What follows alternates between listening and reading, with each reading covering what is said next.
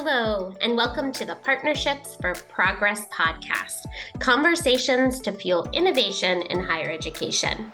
In today's episode, I sit down with Louis Soares, Chief Learning and Innovation Officer at the American Council on Education, to talk about how institutional leaders can pursue innovative, transformative, and sustainable business models in serving today's learners. Listen in as we discuss the need to reimagine the delivery of education in order to respond to the challenges facing higher education.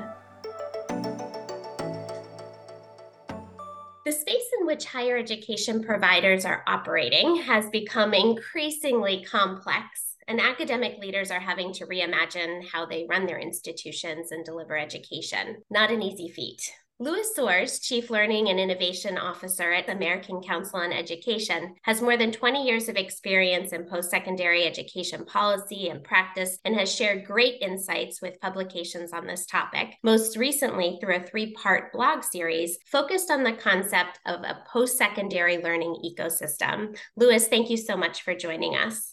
Oh, you're welcome. Pleasure to be here. Thank you for having me. So I first want to cover the topic of these unprecedented challenges and what you've coined the post-traditional learner. You reference in your work the challenges that colleges and universities have begun to encounter. Can you describe how you see these challenges and the environment in which institutions are currently navigating?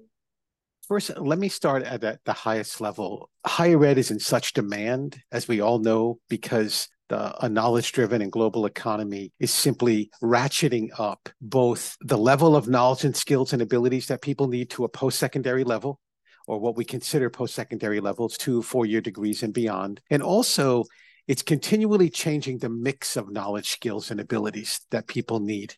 There are so many different ways that we frame that, but it has to do with disciplinary knowledge, like in chemistry, but also what people call these human skills or soft skills, the ability to work in teams, increasingly the ability to work with AI and other tools. And that mix of delivering those knowledge, skills, and abilities to a very diverse population, both within the US and globally, is simply challenging, right? We need to acknowledge that.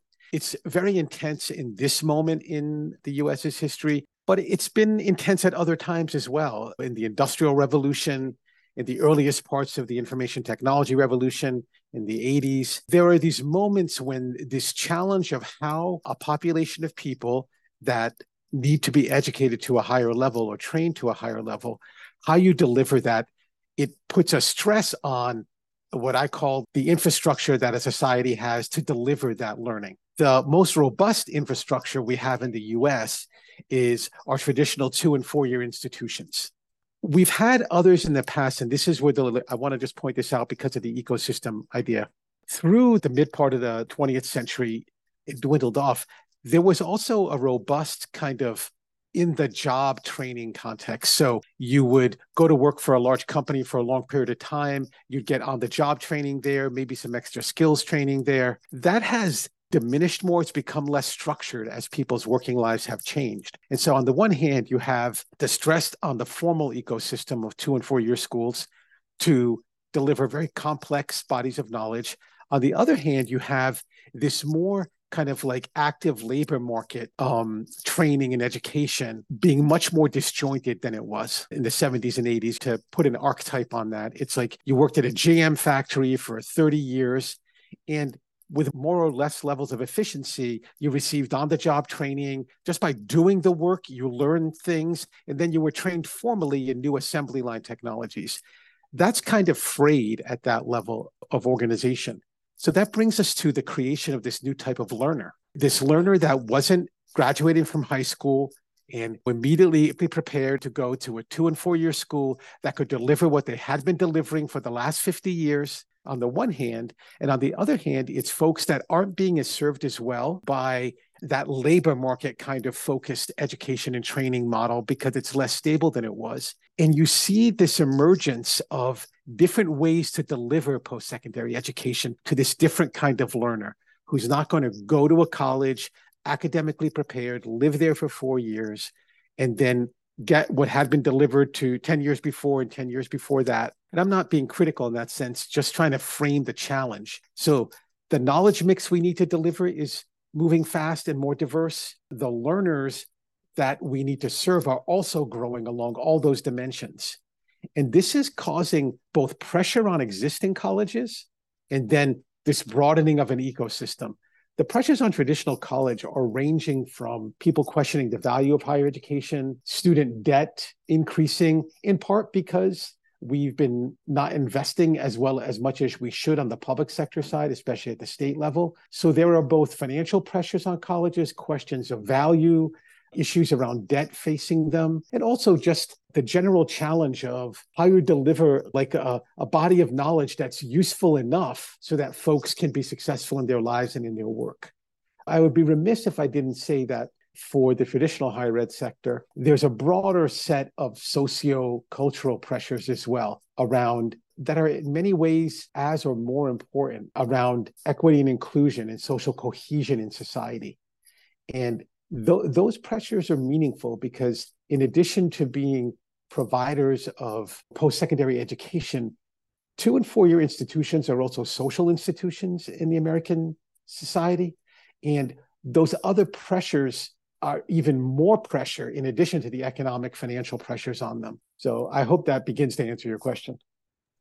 Yes, it certainly does describe all the different angles around which schools are navigating a variety of different pressures. Over a decade ago, you encouraged leaders to consider what you called the post-traditional learner. How has your view, as you've just mentioned it, on this post-traditional learner been either reinforced over these last 10 years or evolved and changed?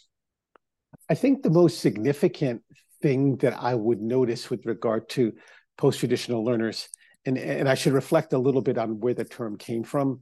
I say it in the brief from those years ago.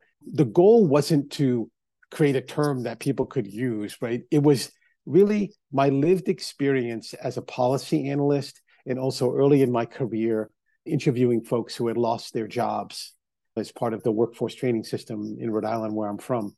It was this idea that the idea of a traditional student was based on 2- and 4-year institutions having a sense of themselves and then describing a potential learner that was different from their conception of how they should do what they do as non-traditional. And then in the policy world, around that basic shared assumption, there was all these other terms created for people at risk, part-time, employees who study. These were all terms that you would see in the policy literature in the late 90s described. And it's not that they're unuseful, they are. They help us identify challenges. But the other quality that it had was it was othering. It made that person other in the culture of the learning institution they were going to. So that's where post-traditional came from. And the idea was that we were beginning to see such a growth in the number of folks because of the reskilling that we mentioned earlier that needed to engage in some type of post-secondary education, that we were driving towards a post-secondary experience. And also, by the way, even among traditional learners, like 18-year-olds that were going to be largely, they would look traditional in many ways. They would be financially dependent on their parents' residential. You saw two drivers making them be less traditional.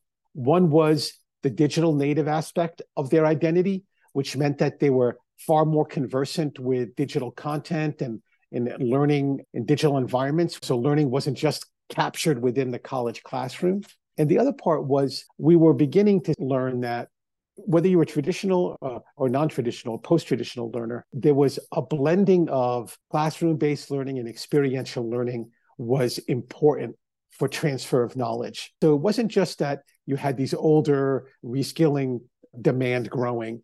Even among traditional age students, the digital revolution and this cognitive revolution in learning that more experiential learning should be incorporated into a traditional post-secondary ed started opening up the aperture for a post-traditional. And so that's where that term came from. And by the way, one of the things to remember is that the post-traditional learner it's like that quote from the science fiction writer, oh gosh, I'll remember his name. The future is here, it's just unevenly distributed. But post-traditional learners are not equally distributed across the post-secondary ed ecosystem. There are some colleges that still have highly traditional students, and we need to remember that as we have this conversation, because if we make it sound like all 17 million undergraduates are post-traditional in the way we're describing now. It's not the experience of a chunk of colleges and universities. And so it's like you're excluding them. However, I will say one of the most promising signs that I have seen since that paper came out was that colleges are becoming much more nuanced about what their mission is and who they can serve really well. And so in business terms, you'd call that market segmentation.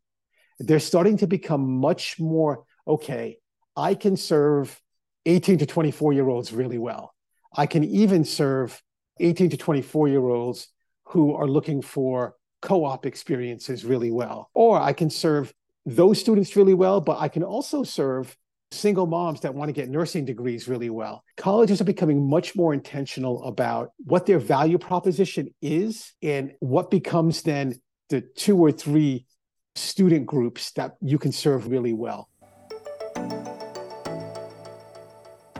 The higher education ecosystem and the needs of post-traditional learners continue to change rapidly. Keep listening as we talk about innovative responses and paths to institutional transformation, which can be supported in collaboration with alternative providers.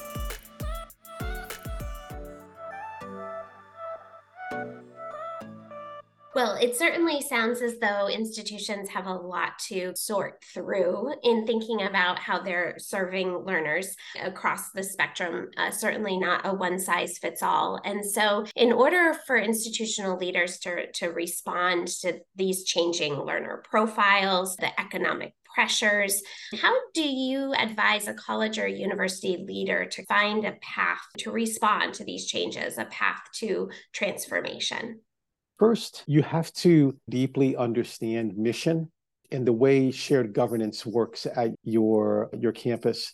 It's a misnomer to think of higher ed as just a kind of business like FedEx or something like that. Every industry has its way that it operates, and higher ed has a way. It's a very distributed leadership management structure, and you have to engage that management structure while you're thinking about change.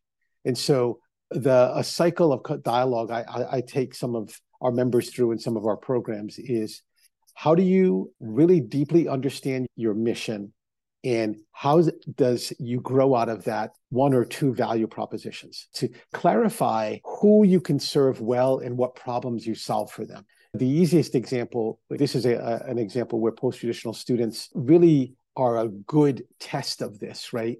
Do you serve 32-year-old single moms who are working as a medical assistant, who they have to work, they have daycare issues? A value proposition is, I can help that person get a degree to become an LPN. Those archetypes help. So it's clarifying that value proposition, but it has to be tied to mission. This is one of the things actually that I learned in doing this work with our members. It's like the value proposition has to be deeply steeped in the mission. And in the process of doing that, you build a cohort of leaders, a leadership team, not in terms of hierarchy, but a cross-governance leadership team that helps describe those value propositions. And then you do an analysis of what are our systems in place that we might need to change? How well do they execute against that value proposition? And you look at academic programs, you look at staff support, you look at facilities, you look at technology. And I often advocate for, as you identify early opportunities from where you think you have assets in place that you could leverage right now, is begin there and build out serving people using those assets, and constantly be learning from what you're doing to both hone the value proposition and continue to iterate your programming. The other thing is that as you go through that analysis, it's always doing a gut check with the financial model of the institution, because too often, I call them academic and programmatic innovations on campuses. They're funded by, whether it's internal or through philanthropy, an initial slug of capital, and it's not linked to the ongoing financial model of the institution. And that makes it very difficult to sustain. Well, and there's no question, as we talked about the digitally connected world we're all operating in now, that there are a variety of providers, alternative providers, educational technology and otherwise, that are starting to help navigate the complexities and some of these gaps that are potentially being identified across institutions when they're doing this analysis. So how do you see those types of alternative providers fitting into this analysis? Sure. I think I want to start with talking about them in light of colleges and universities, and then go to a place of them as standalone activities. As ACE is exploring this issue, what we've started to see is a continuum. On the one end of the continuum is alternative providers in this broadening ecosystem viewing themselves as competing with higher ed. And the idea being that whether they're trying to offer a four-year degree or not, they're offering some type of learning experience that they argue leads to a good job and a prosperous life. And on the other end of the continuum are alternative providers that are collaborating with colleges and universities, if I may say, academium, right? And that really are there as you begin to, and I'll go deeper here, to focus on your value proposition, align it to your mission, align your resources and your programs and services around that. You quickly come to discover places where, let's say I have 5 key things I need to do to really execute on my mission. I can do 3 of them better than anyone. The other 2, I might need a partner that can do that for me or with me. And I think that's the way the collaboration is emerging in the broader ecosystem. Is colleges are beginning to get much more in depth about how they understand their core capabilities and what they're really good at, and consequently are becoming smarter about who they partner with. There are still bumps in the road. One of the segments of the ecosystem that you're seeing some of those bumps in the road now is around OPMs, and how colleges and universities are, on the one hand, they're a collaboration, but colleges and universities are revisiting the nature of the collaboration with those particular, and they're trying to say, what did we want out of this? What are we good at? And who's the partner we need? And looking for those kinds of partners in that little area of the broadened post-secondary ecosystem. On the other side, as you move across to that other end of the continuum of standalones, I think that these would be folks like boot camps and even shorter term certificates by employers and things like that. I think what we're seeing there is this explosiveness, and boot camps are slightly more mature, and if we can believe that, say that now, because they've been around for a little bit longer than even some of the certificate programs by employers, Grow with Google being one example. I think what we're seeing there is a lot of content and engagement and trying to figure out what's the right mix of delivery that then yields the skills and abilities that then yield the job. I think that part of the market is still finding its foundation of solidness, if that makes sense. It's like where there's a lot of experimentation. I'm sure some of it will end up being good, some of it will fall away. But that direct link, it seems that the competitive stake in the ground is, I can give someone, it may not be a 4-year degree, but I can give someone a meaningful set of knowledge and skills that's going to get them a good job. And I think the ability of the innovators in that space to deliver against that promise is still being tested. Paths to institutional change can be propelled through partnerships. Keep listening as we share paths towards sustainability that allow for manageable transformation to meet the needs of today's learners. So as an industry leader and the Chief Innovation Officer at ACE, as we're talking about these kind of paths forward for manageable transformation and ultimately really institutional sustainability, are there any examples that you've seen, effective examples at institutions or through types of collaboration you're describing that you would call out? There's a terrific collaboration between the University of Texas system and Grow with Google around how they integrate those Google certs into credentialing programs. I think there's a lot to learn both about credentialing programs, but also about the certs themselves in that space. I think the Acadium model of how you're actually helping to manage capacity of access to courses such that students can move through their degree programs more quickly. I think that's a good example. I think at the institutional level, you're seeing some really interesting partnerships at Miami-Dade College with some of the newer providers, but also just partnerships with industry leaders around training programs and apprenticeships. I think this is important. IBM has a really interesting new apprenticeship program. So does T-Mobile. In collaboration with colleges, ACE is involved in some ways in reviewing some of the more work-based training for college credit, not so much the college coursework that goes with those apprenticeships. So those are some of the examples. You're also seeing some interesting work around student services. Southern New Hampshire University has an interesting partnership called Duet, which does really advising and student support services for lower income folks accessing the Southern New Hampshire online experience. And I think that's interesting as well. So you're seeing a variety of different innovations. Most of those are collaborations. And another aspect that I would say too, and I do think right now the market is shifting there. Let me give one more example. A lot of folks that had posited themselves as perhaps being an alternative to higher ed, many of them have come to ACE and asked for us to review their courses, their content, to see if it's worthy of college credit. And I think there's a both and strategy there. Is one, if someone can use my content and go get a job and feel like they got what they needed, that's fine. But I also want to build that other pathway, thinking that it diversifies revenue, number one, for them. But also it's moving in that collaboration model. And I do think if you actually looked at the VC funding in the alternative provider space, it's definitely moving in the direction of the collaboration end of the continuum. It seems to be where the robustness is right now. And I don't say that as that's a desired state. Traditional 4-year institution, 2 and 4-year institutions in the US is a system that evolved over hundreds of years. And alongside that has always been a variety. We used to call them correspondence courses. People forget that before we had land-grant universities, we had the Grange and 4-H. Those organizations were doing training and education in agricultural technology. And we have a variety of different ways that happens now as well. And before we had community colleges, we had mechanics at schools. There's always been this kind of, as higher ed became a more mature industry and stable set of institutions in American society, there's always been activity around it. I think that the technology has created an ability for that ecosystem to grow faster. But I say that because we often talk like this is all new. There's always been a lot of action around traditional 2 and 4-year institutions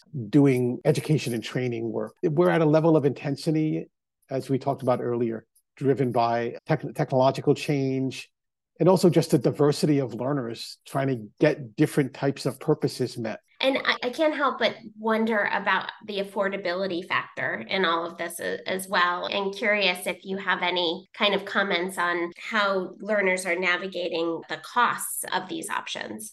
Let's start with the cost first and then how learners navigate it. I think from traditional institutions, our challenge really is, as I've worked with ACE members, our challenge is what many enterprises face. If we have this built infrastructure of facilities, resources, staffing, and faculty to deliver something, and there's a high fixed cost there and sometimes high variable costs. And it's how do we come to understand what the demand for what we're offering looks like? And over time, come up with a cost structure that makes sense. In the middle of all that is the political and public dialogue about how expensive college is. But as a matter of almost like business management and business leadership, it's coming to understand the mix of resources that makes sense now that reflects a cost structure. And I think that's going to get resolved differently for different colleges and universities. It is going on at the same time, but it's different because another very real variable there, especially for public institutions, is state funding, which has been going down. And the macroeconomic argument for the public funding of higher ed is solid and strong and just getting solider and stronger. So you can't separate those two. You can't just have a conversation about colleges creating a new business model. You also have to have one about public funding. So that's on our end. On the cost side for alternative providers, there's a range there too. The more sophisticated they are, the more expensive they are, they tend to be. Because many of these organizations, though not all are digital native, they tend to have incorporated technology platforms that yield scale benefits. So you end up with a lower cost structure. I still think from the perspective of potential learners, it has to do with the relative cost to the relative gain. So it's like you might be inexpensive. You might be an inexpensive subscription-based model for learning. But if the benefit of when you get out, if you can't get a better job and all that, then even though it was less money, in a way, there's a risk management component to it. Well, it's like If I could do that for $300 and see if I learned something that could get me a better job, that's better than taking out a $15,000 loan and finding out the same thing. So those are complex market issues, though. And I'll be very interested to see two things. As the new gainful employment regs move through this system, how that impacts innovation. But also, it looks like it's hard to think of Congress achieving much given all of the division. But if short-term Pell goes through, it'll be an interesting mix of gainful and short-term Pell and how that impacts the incentives in the market to see what cost and price looks like in that lower cost provider side versus quality and outcomes. Yeah, you've certainly helped us think through a lot of content here. And I guess I'd pose a last question to see if you have any, last thoughts or final piece of advice that you'd offer our listeners thinking about partnerships that can enhance the value proposition that you described earlier, meet those high quality standards, and really serve the modern day learner. My biggest observation now is there is more than enough work to do in educating. Take your pick about how you count. Lately, I've been thinking about anyone that doesn't have a bachelor's degree. And even that's exclusionary because even folks that have bachelor's degrees need more skills and knowledge and all that. And they seem to be getting that, though. That's the division. It's like if you already have a bachelor's degree, you're much more able to either get the knowledge you need from the work that you do, or you're able to get that next certificate and you can afford to do it. So, but when you get in that associate's degree and below space, which is like 100 million people, and is that the further you get away from a meaningful credential of some kind, like associate's degree, it's harder and harder to connect those people to learning that's sustained and connected. That's going to take 2 and 4 year institutions. It's going to take quality alternative providers. There's more than enough work to serve that 100 million people, to get them on learning journeys that will last a lifetime, right? It's like if you just have a high school diploma right now to take that segment of the population, if you're not able to, and most are not, to stop, go to a college, get a 4-year degree. Some of those folks are being served right now through our large online colleges, Western Governor, Southern New Hampshire. But we still have plenty of work to do. And those folks are going to have to keep on learning. There's plenty of work for everybody that genuinely wants to serve students, is willing to share their data and outcomes, and is willing to partner and collaborate, understand what their value proposition is and how it fits with the ecosystem. It's very rare that even among traditional colleges and universities, that you can do everything that every individual learner needs to be successful. And so there's plenty of work for all of us, as long as you're willing to be transparent about your mission to serve students and sharing your outcomes information. There is going to be noise in the system because of the need to experiment, and we have to be mindful of that, especially from a public policy perspective. But plenty of work, as long as you're willing to share outcomes and data and collaborate in part. Well, I am honored to be working in this space and in this ecosystem alongside you, and grateful for all the contributions you're making, the leadership that you're presenting to help our institutions navigate these complex times, and the support you're giving to the post-traditional learner and what they need to achieve in order to be sustainable and have social mobility and learn along that lifetime continuum. So grateful for all of your insights. Thank you so much for participating.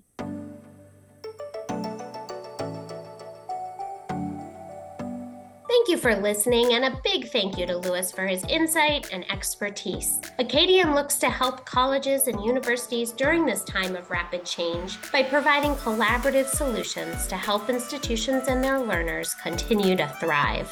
Make sure to subscribe to the Partnerships for Progress podcast on your favorite podcast platform so you know when the next conversation is live.